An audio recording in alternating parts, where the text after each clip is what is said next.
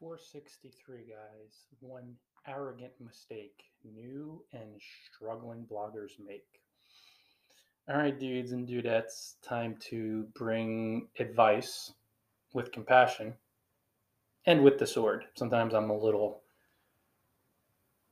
more vinegar than honey because I care about you and I have to tell you the truth. So I was answering some questions on different Q&A sites today, and I saw an arrogant mistake that both new and struggling bloggers make again and again and again, and it guarantees that they will fail forever until they face, own, and release their arrogance and open up their mind. It is this: these folks who are struggling, totally new to blogging, or struggling veterans that don't know what they're doing, ask a question, and then I answer it, and the guy answering it has 14 years of blogging experience. So I've been doing this for 15,000 hours. I've seen so much. I am also always learning. So I am open, but that's a lot of experience to access, right? 14 years. Think of all the patterns and all the people making the same mistakes, and I offer advice, and people make the same mistakes and I offer advice. But hey, you have to struggle on your own. You have to stumble enough to eventually not be arrogant. But in their delusion, these bloggers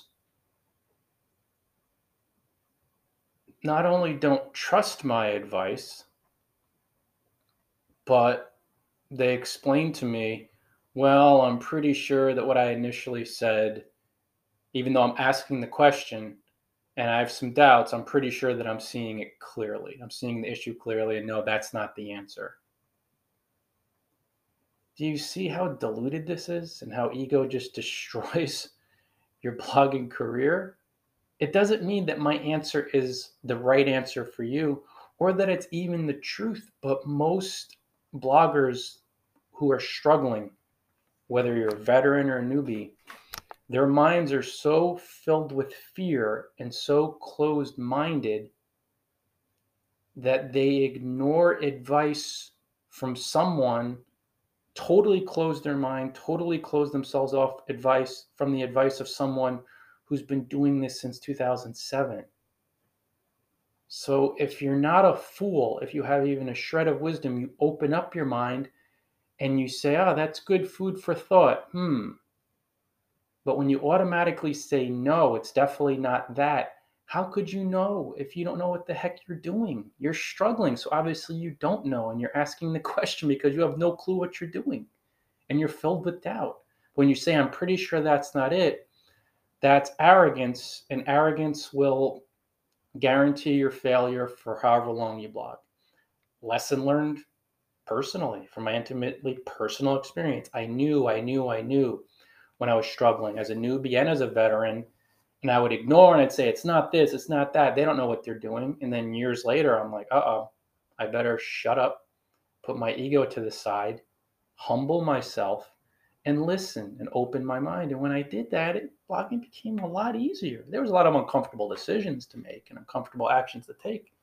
But I was like, oh, yeah, I probably should have listened to these people who had thousands and tens of thousands of hours of experience. Now I only had 500 hours. So let's say some of these folks I'm talking about in front of the blog, where you're actually sitting and blogging, networking, creating, and connecting. Let's say they have 70 hours of experience or even 500, where it means they've spent 500 hours behind a laptop or a phone creating and connecting, monetizing, designing, whatever, specifically related to their blog. Does your, let's just say 100, let's say 200 hours of blogging experience help you to see as clearly, cogently, and confidently as my 15,000 plus hours, goodness knows more, of blogging experience? No. No. So you have to humble yourself, not be arrogant, and not say, oh, with my 500 hours of experience, I'm sure that's not it. No, you're not sure. You're not sure because you wouldn't be asking the question, you wouldn't be struggling. See how ego is so arrogant, vain, and deluded and closed minded? So say, like the wise people on forums, you know what? That's good food for thought. Or, man, what a great point. Or, let me think through. I don't know if that's going to fit my strategy, but hmm, let me at least think it through. And that's the starting point of not only wisdom, but success. Because even though my method may not be the way, there's most likely going to be shreds or parts of it that are going to free you and you're going to take and run with. If even if it's not, diving with both feet first, head first into my advice. You're going to learn something from it when you open your mind and say, oh, yeah, that was a partial answer to my question. Or maybe it's the full answer. But never, never, ever, ever, ever. It's so diluted and arrogant, and it'll guarantee your failure. Never think you know more than someone that has 14 years of experience when you only have a year. Or you could say you've been blogging for 5 years, but you might have like 200 hours of experience sitting behind a laptop. All right, let's not get silly with that too. I've had 14 years and 15,000 hours. And it means that I just have seen so much. I see what you can't see. I've experienced hundreds of times what you've yet to experience.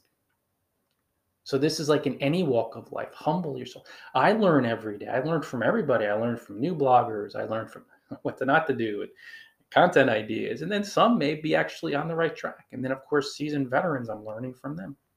So humble yourself, guys. Don't be arrogant. Don't be deluded.